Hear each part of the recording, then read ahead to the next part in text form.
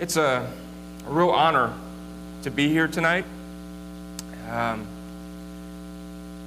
This is just a really marvelous thing, honestly. When you think about what God's doing tonight, this is unprecedented.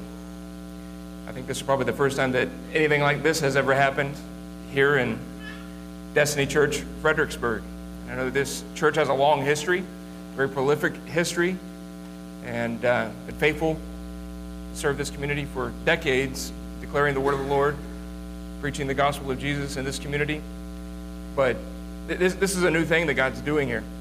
Amen. And there's some things that change you. I mean, when you get married, your life is never the same, right? I mean, you are forever changed. And this is kind of I believe, one of those types of things for this house, amen, for this church. And I love Michael and Jennifer Bell. They are tremendous people. Amen. Amen. Amen. To the members of this church, I know there are many long-time faithful members, and we honor you and that commitment to God's house, to the local church.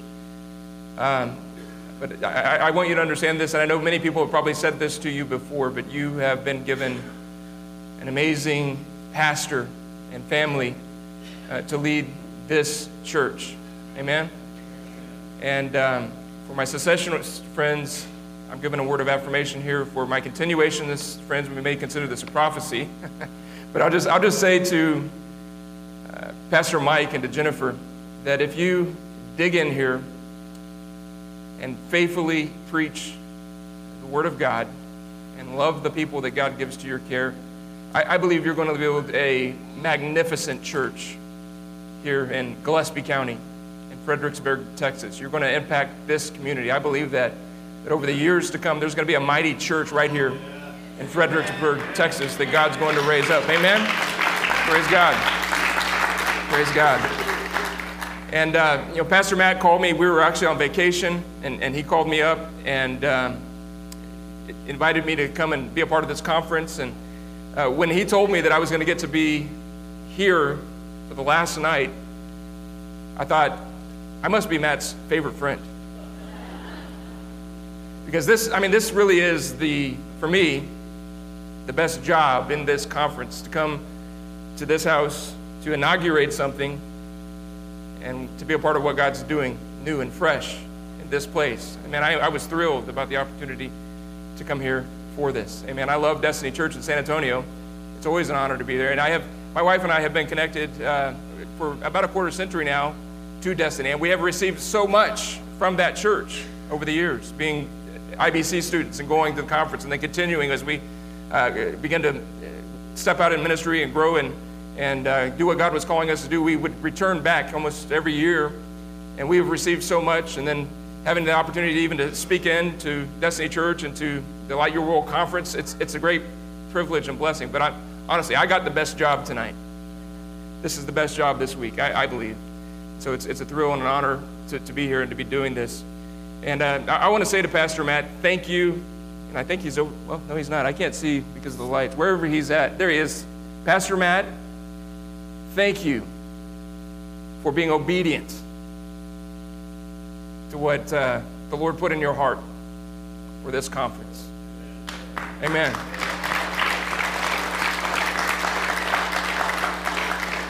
I've never been more proud to be Matt Bell's friend than this week. In fact, I'm not sure I've ever been proud to be Matt. No, I'm just kidding. No, but sincerely, the ministry this week has been tremendous. I mean, it seems like everybody who stepped up to the pulpit has hit a home run. And we have been richly fed from the Word of God. And I think, I kind of feel like a ship this week. You know, when they bring those old ships into the harbor, and sometimes they clean them. I don't even know how they get them up out of the water to clean them. But those barnacles have attached themselves to those vessels. And they come in there with those blasters and just blow those barnacles off the ship. And those barnacles really impede the progress of those ships. And sometimes barnacles attach themselves to us, and they impede the progress that God wants to make through our ministries.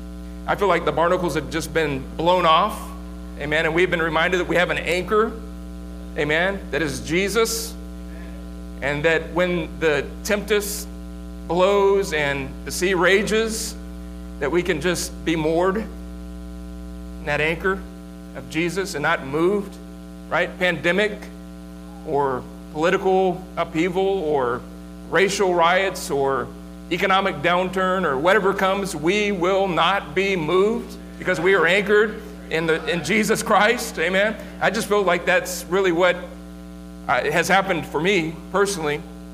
And I've heard, and really honestly, I've heard these words from my wife and from her father, who's a pastor from Wales in the UK.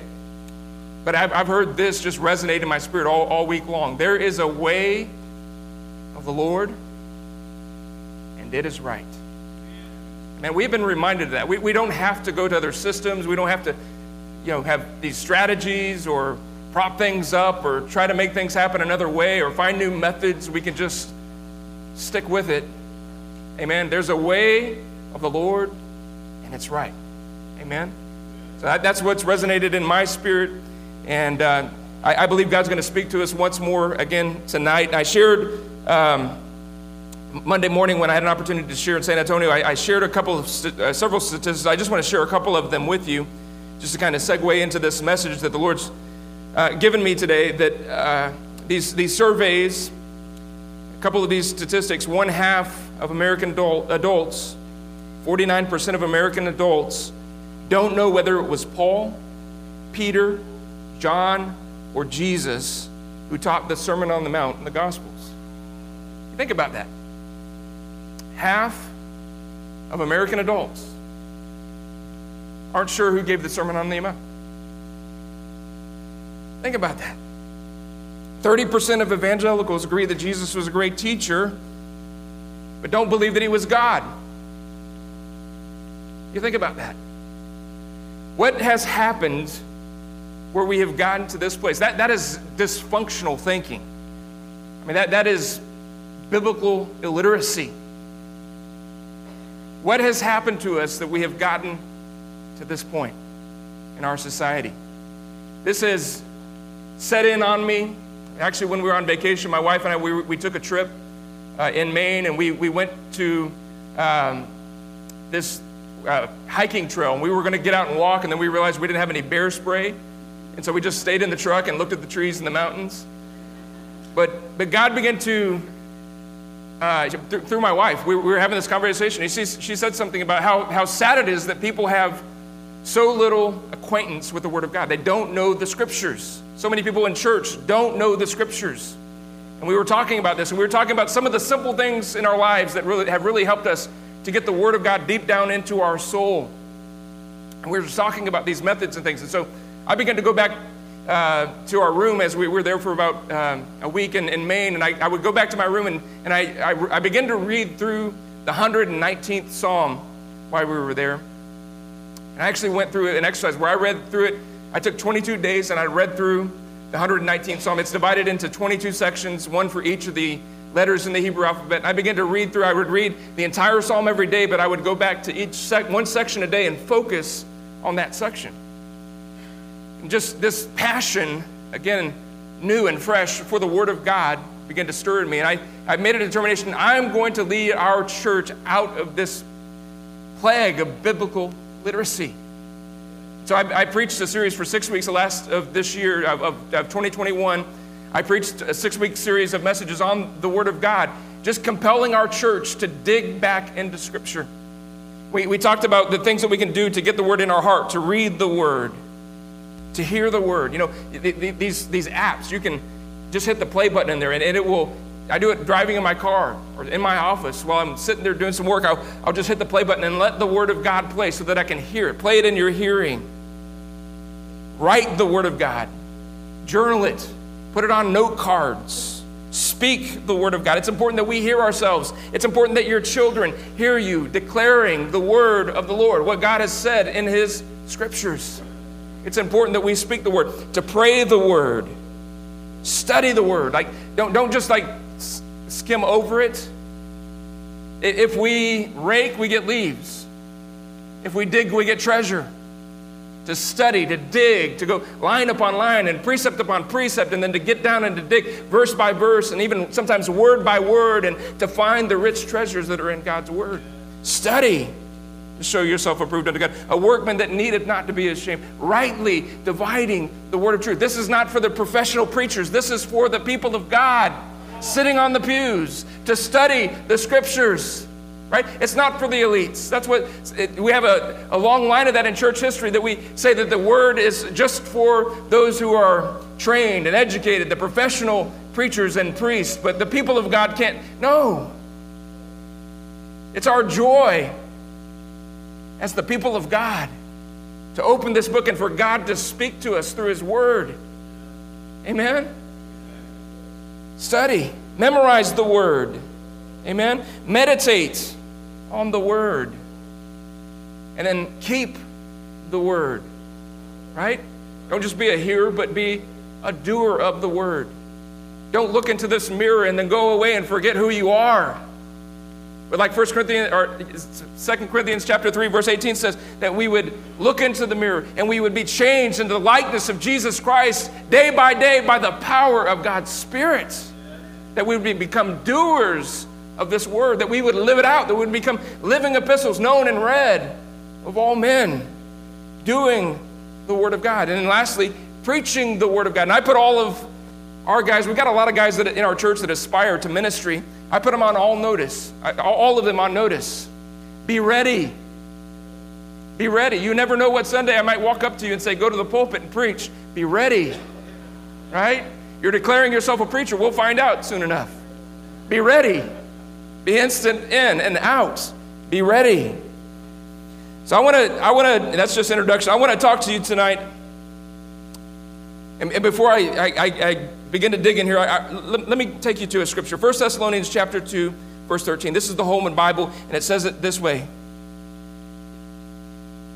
It says, this is why we constantly thank God for you. Because when you received the message about God that you heard from us, you welcomed it not as a human message, but as it truly is, the message of God, which also works effectively in you believers. So we thank God because you received the message. Not as if it were a message from man, but as a message from God. I want to implore you to be a receiver of the Word of God. One of the most dangerous assumptions that we can make when we walk into a church like this is that you are good ground. You're good soil. You remember the parable of the sowers? Some of the old commentators call it the parable of the soils.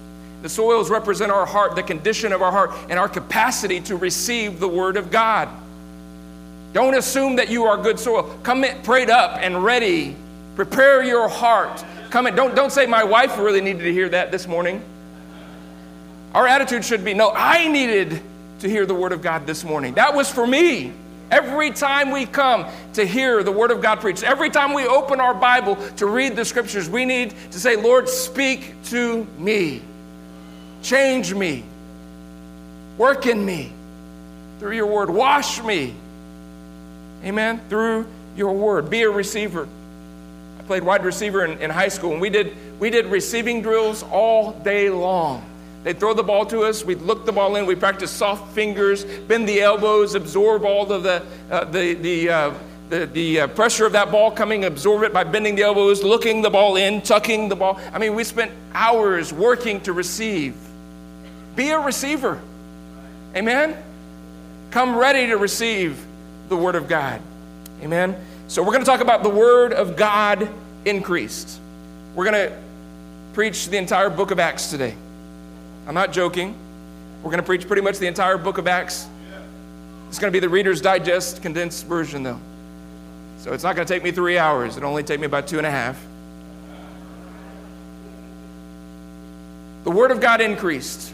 So one of the themes that we see in the book of Acts is the increasing Word of God.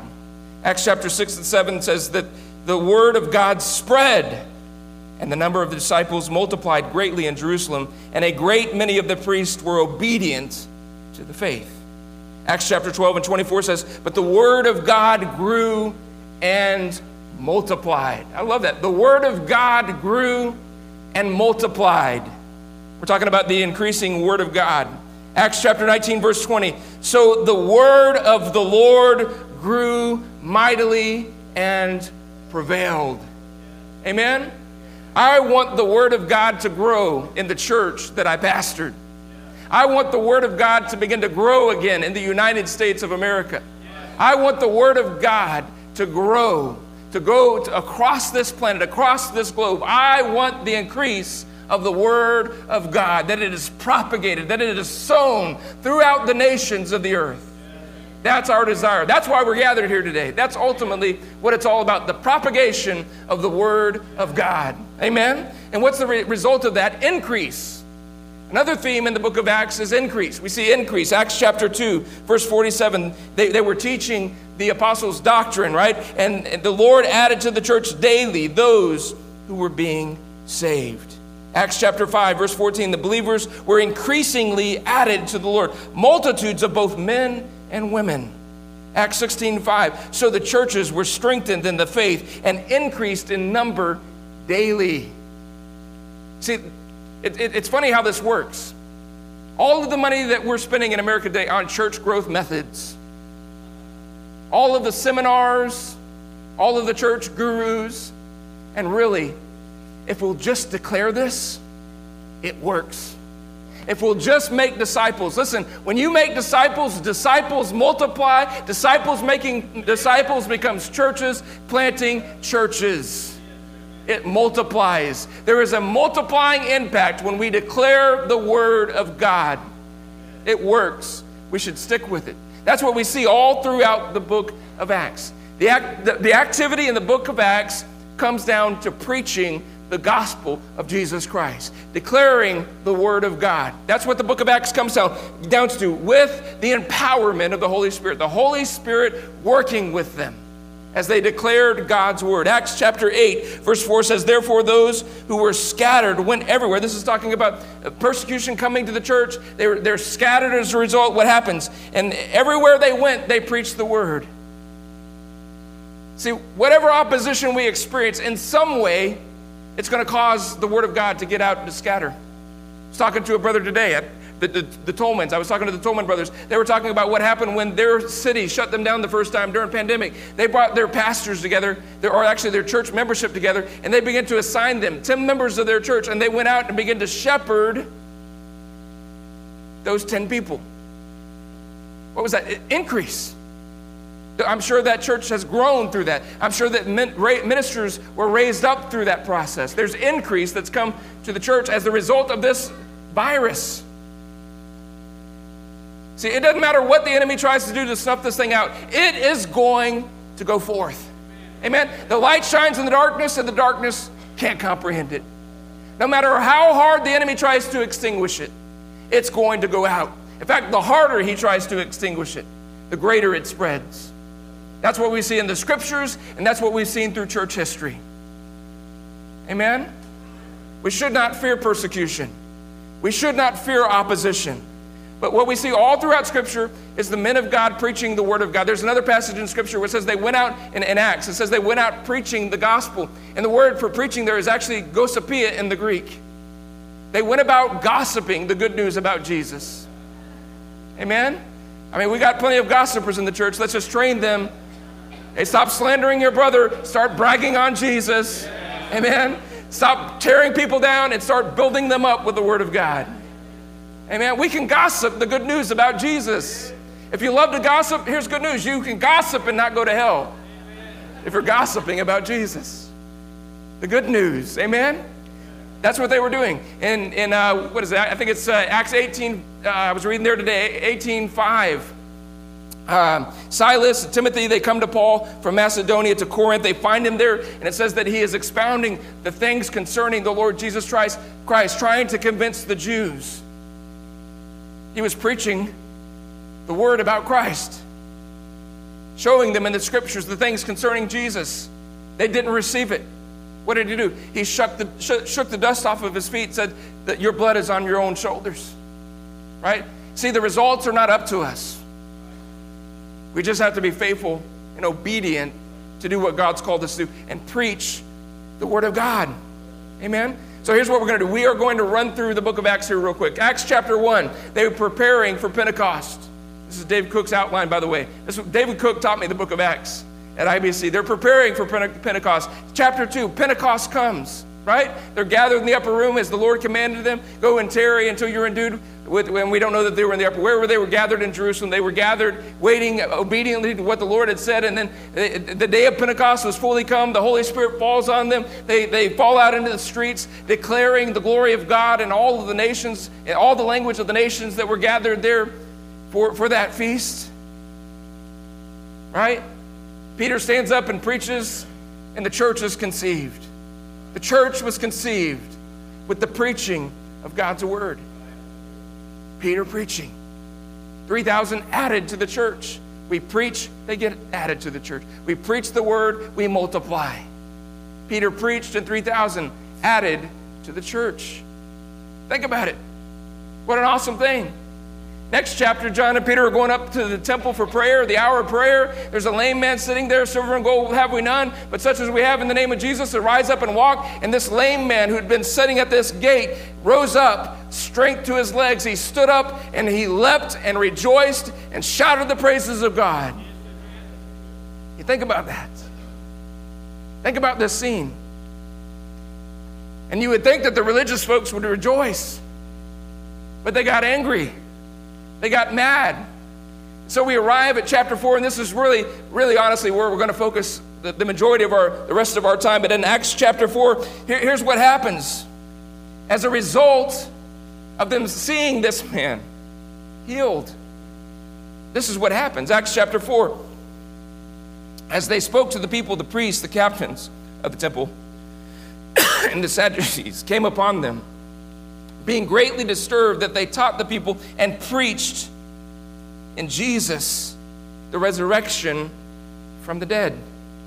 And they laid hands on them and put them in custody until the next day, for it was already evening. However, many of those who heard the word believed, and the number of the men came to about 5,000 people. They preached the word, 5,000 people added. I mean, this is better than streamlining your church service. This is better than not offending the people sitting on the pews. This is better than sitting on a bar stool. This is better than skinny jeans. This is better than fancy glasses. This is better than tattoos. This is better than the light and the smoke show. None of that has ever produced this kind of result. I mean, have you ever seen a skinny jean preacher receive 5,000 into the kingdom? Honestly, think about it. I mean, maybe 5,000 moved from the other church across town. Preaching the word works. It works. So they've arrested these guys for preaching. Now look at Peter's response, and you jump down to verse 10. It says, "Let it be known to you all, and to all the people of Israel, that by the name of Jesus Christ of Nazareth, whom you crucified," wow, "whom God raised from the dead, by him this man stands here before you whole." This is not a milquetoast preacher. Jesus, who you crucified. Wow. This man was salty. Right, Matt? King Salt. King Salty. This man was a salty preacher. This man was bold. And so he's brought before the council. That's his responsibility. He's brought before the council. Verse 13. "Now when they saw the boldness of Peter and John and perceived that they were uneducated and untrained men, they marveled, and they realized that they had been with Jesus. And seeing the man who had been healed standing with them, they could not say anything, nothing against them. But when they had commanded them to go aside out of the council, they conferred among themselves, saying, What shall we do with these men? For indeed that a notable miracle has been done through them is evident to all who dwell in Jerusalem, and we cannot deny it." But so that it spreads no further among the people, here's the restraint, here's the constraint. Always the enemy is trying to constrict the church. But so that it spreads no further among the people, let us severely threaten them, that from now on they speak to no man in this name. And I just want to pause here, and I want to say this. I think we really need to wake up, and we really need to realize that everything that is going on in our I have studied this, I have watched this, I've been an observer of all that's gone on over the last year and a half, 2 years. None of it makes sense. All of our leadership, I don't care if it's red leadership or blue leadership, what's going on in our nation, what's going on in our world is absolutely illogical. We are destroying economies. And I do not deny that COVID is valid. I don't deny the validity of this virus. Please hear me out. Don't hear what I'm saying, not what I'm not saying. Slightly worse than a flu. 99.6% chance you're going to live if you get it. We are destroying world economies for something slightly worse than a flu. I don't mean that with any disrespect to anybody that we have dear precious friends that have contracted this and passed. I don't mean that with any disrespect to that at all. We need to respect the virus, but I'm just saying what's happening doesn't make sense, and it comes down to one thing. There's the spirit of the age, and it's working to constrict. Right? This is all moving towards totality. If you look at the Bible, in end times, totalitarian government ruling over the earth. We are being set up into really end time, the coming of the Lord. Right? The end of an age. It's on us. We need to be alert to that. Am I telling you to be unwise in how you lead your church through these? No. If we can take precautions, let's take them. But we must persevere through this and keep declaring the gospel. Amen? Spurgeon in his day, 2,000 people were dying every single day in London because of a plague, and he went and ministered to those sick people. Luther experienced a plague. They continued to minister. First and second centuries, the church experienced 2 plagues. Some of the greatest seasons of growth in the history of the church. As the people of God, the Puritans experienced plagues. They ministered to the sick when the rest of the community wouldn't touch them, and the church flourished. So I'm not telling us that we need to be unwise. I think we can tempt the Lord when it comes to this virus. I'm not saying any of that. But I'm saying we've got to persevere through this and recognize what the enemy is trying to do and keep going forward. Amen? God is going to get glory through this situation. God is going to take what the enemy intends to destroy his church, and he's going to multiply his church through it. That's what God's going to do. That's what I believe we're seeing happening in many, many ways. Amen? Where was I at? I'll pick up at verse 17. I was close to that. So that it spreads no further among the people, let us severely threaten them that from now on they speak to no man in this name. This is the constriction. They're trying to bind the men and keep the gospel from going forward. So they called them, that's the spirit of the age. They called them and commanded them not to speak at all, nor teach in the name of Jesus. But Peter and John answered and said to them, whether it is right in the sight of God to listen to you more than to God, you judge. For we cannot but speak the things which we have seen and heard. And so when they had further threatened them, they let them go, finding no way of punishing them because of the people, since they all glorified God for what had been done. For the man was over 40 years on whom this miracle of healing had been performed. So they're arrested because of this man's healing. They're brought before the council. The council severely threatens them. What do? All right, well, we'll go home and we'll shut our churches down. Was that the response? I thank God for men of God all over the country who are getting bold and saying, we will not submit to these orders. We need to do this.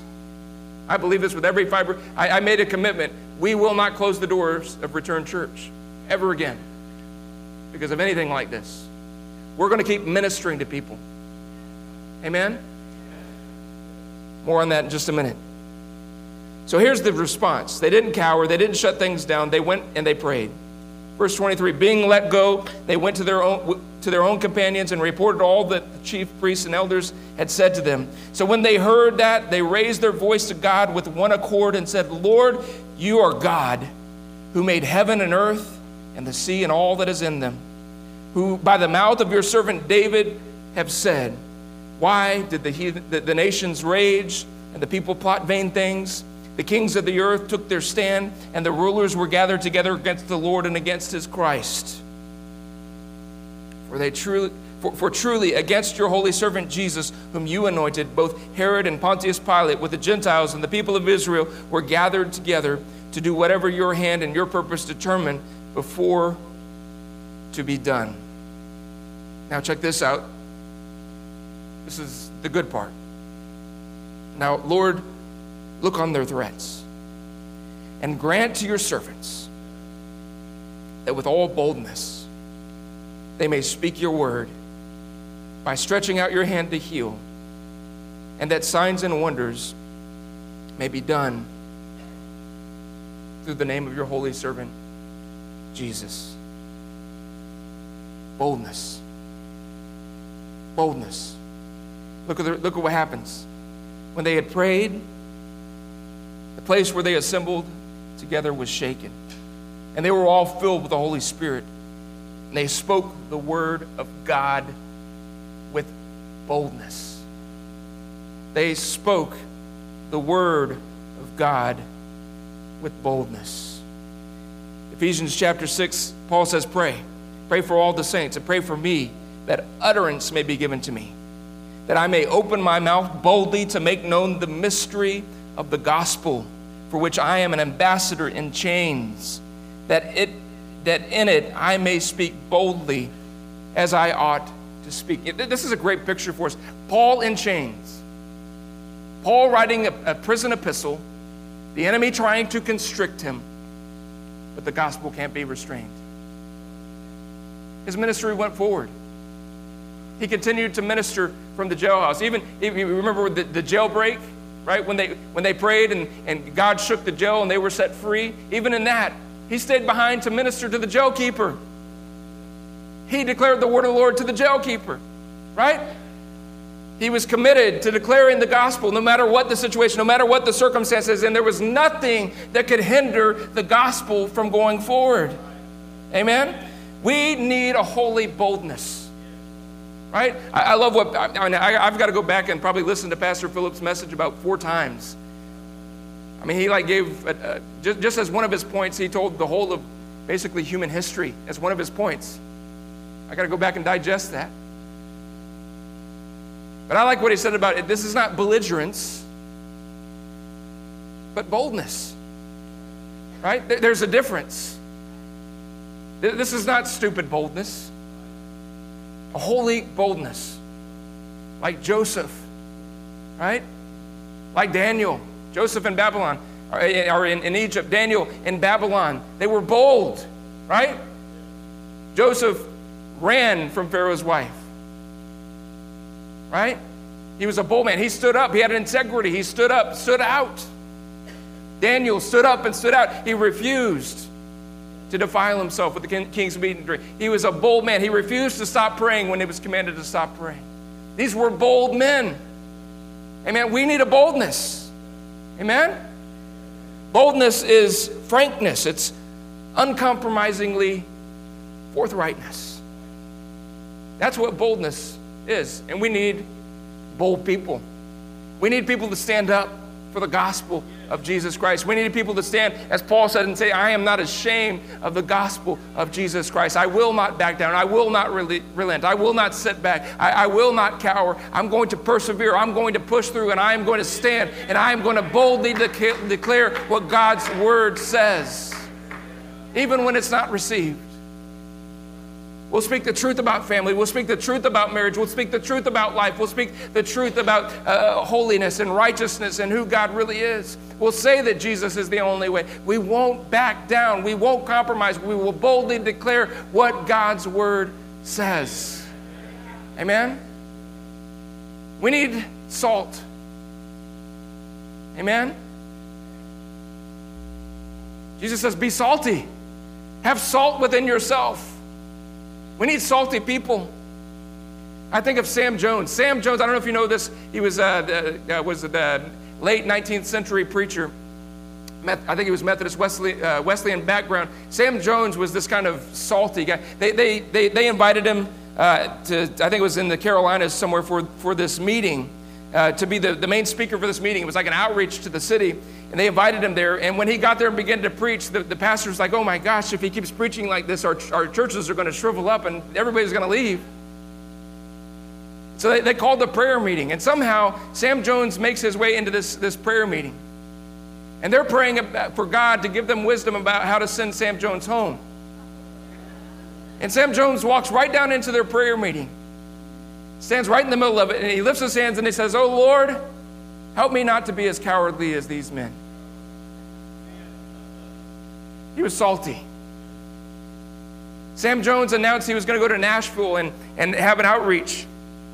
There was a man named there, I think it was Thomas Ryman, and Ryman said that if Sam Jones comes to Nashville, I'm going to run him out on a rail. Ryman owned Nashville. He was a riverboat guy. He had gambling boats and all this kind of stuff, alcohol and gambling and these boats, and one of the wealthiest men in the United States of America at this point. He says, if Sam Jones comes to Nashville, I'm running him out on a rail. You know what Sam Jones did? He went to Mr. Ryman's mansion and knocked on the front door. The butler opened and he said, who are you? He said, I am Sam Jones, Mr. Ryman's guest. Would you please show me to my room? The butler, not knowing what to do, escorted Sam to a guest room and led him to his accommodations. And as he's leaving, Sam asked the butler, what time is dinner? This is a true story. So at dinner time in the Ryman house, Mr. Jones walks in. He sits down at the table. And Thomas Ryman says, who, sir, are you? And he says, I am Sam Jones, the preacher who you have said you will run out of town. And he says, well, what do you intend to do? He said, I intend to stay at your home during the time of my meetings. I don't know how all that played out, but this is the true story of how this went. I don't know where the conversation, if we were only a fly in the room at that moment, right? But the story goes like this, that Sam Jones indeed ended up staying in Mr. Ryman's home for the entire crusade. And guess who came to the last night of the crusade? Mr. Ryman. And when Sam Jones took his altar call, guess who was the first to walk the aisle? Mr. Ryman. And then Mr. Ryman built a place of worship in Nashville. Today it's called the Ryman Auditorium. But then it was like, I forget the exact name, but the Union Street Assembly or the Union Street Church, something along those lines. He built a church for the preaching of the gospel. Ryman Auditorium wasn't built for the pickers and the crooners. It was built to the glory of God. It was built for the preaching of the gospel of Jesus Christ. We need to have a salt about ourselves. We need to have a boldness. Amen. May God give us a backbone that we can boldly stand and declare the word of God without fear of anyone. Amen. God, make us wholly bold. Amen. Acts 1 and 8. Here's one of Sister Bell's Great Commission scriptures. Right? You will have power. She said Holy Ghost. When I got here, it says Holy Spirit. When the Holy Spirit comes upon you. And you will be my witnesses in Jerusalem, Judea, Samaria, the uttermost parts of the earth. You will be my witnesses. You know what that word there actually is in the Greek? It is the word martus, where we get our word martyr. When the Holy Spirit comes upon you, it will make you a martyr. That's not a decision to die. When we choose to be martyrs for Jesus, we're choosing how we're going to live without fear.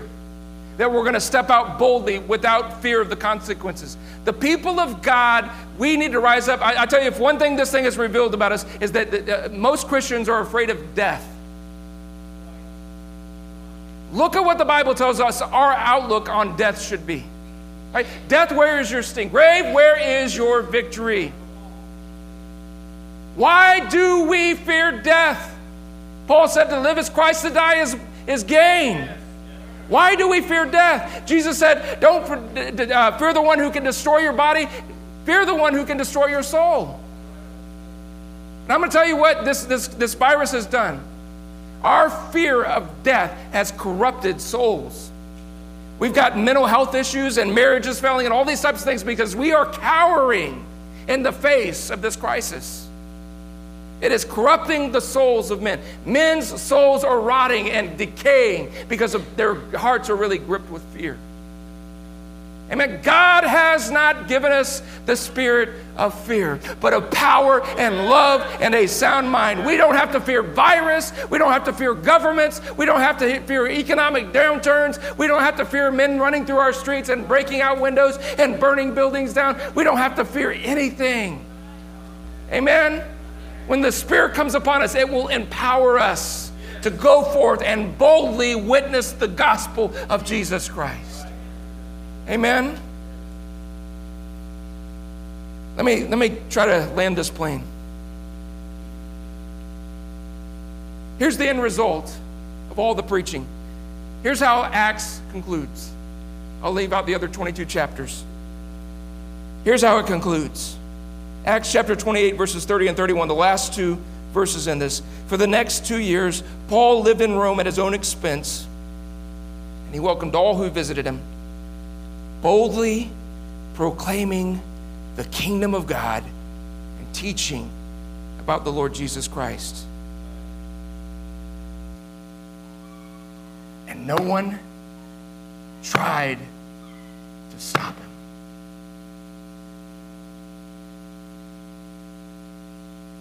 God, make us bold.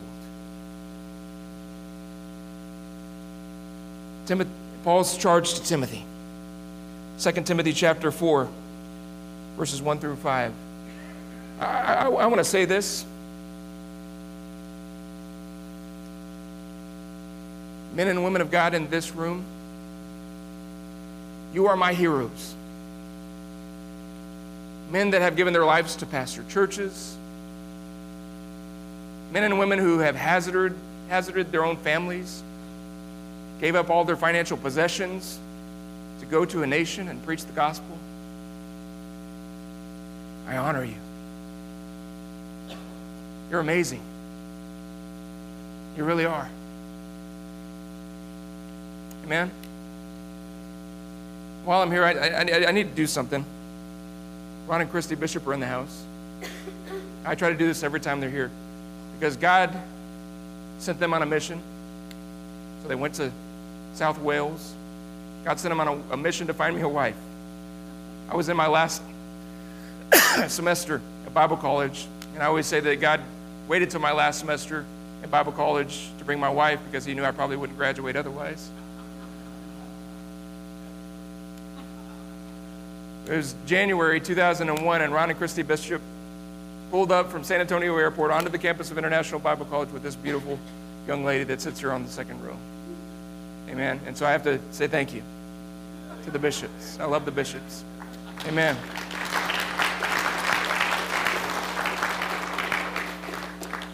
I love my wife. She's amazing. She makes Wonder Woman look like a sissy. I'm going to tell you. What she does in our home, what she does in our church, it's amazing. Pastor wives, I salute you. Amen. You do amazing work. I got my mom with me. I love this lady. Amen. Praise God. I got my kids. I love my family. But let me say this, and we'll wrap up here.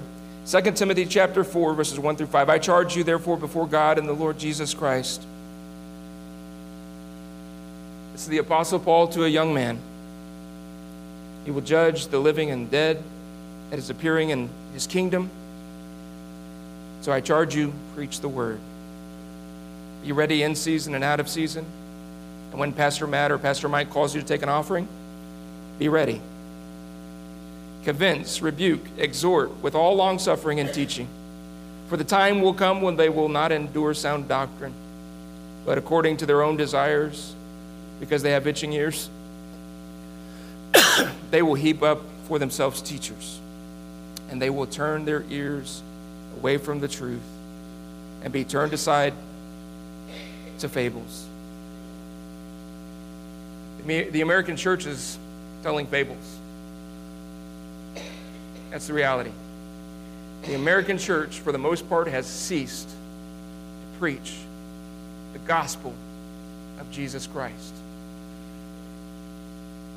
They've turned to fables. But you, be watchful in all things, endure afflictions, do the work of an evangelist, fulfill your ministry.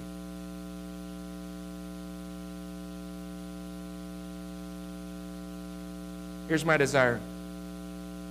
My greatest desire probably in life. Psalm 68, verse 11. The Lord gave the word. Great was the company of those who proclaimed it. My desire is to see a great army of men and women of God rise up to declare the great word of God. See the word of God increase. Amen? I go back, here are my notes. I've got the scripture. I've scribbled it into my notes here. Pastor Matt put this in the letter for our conference. It says, Habakkuk chapter 2, verse 14, the earth shall be filled with the knowledge of the glory of the Lord, as the waters cover the sea. Missionaries, pastors, let me encourage you like never before to begin to read the Word of God. If change is going to happen, it's going to start with us. Amen? Read the Word of God like never before. I would implore you, read the Scriptures in your church. I read a lot of Scripture tonight. I used to get up in front of the church and preach without a note. That's how I started. I spat a lot and screamed and all that. But my style now, I am reading more and more and more Scripture. And you know what? You don't have to expound on a lot of it. The Scripture speaks. It's powerful. It's living and active. Sharper than any two-edged sword. It will accomplish the purpose for which it has been sent. Amen? The word of the Lord really doesn't need our help. We try to flower it up and fluff it up and make it palatable. But if we'll just declare it, it'll do what it was meant to do. So read the word. Hear the word. Write the word. Speak the word. Study the word. Memorize the word. Meditate on the word. Keep the word. Do the word. Preach the word. David Cook taught my homiletics class, and you probably can't tell, I probably preach nothing like David Cook.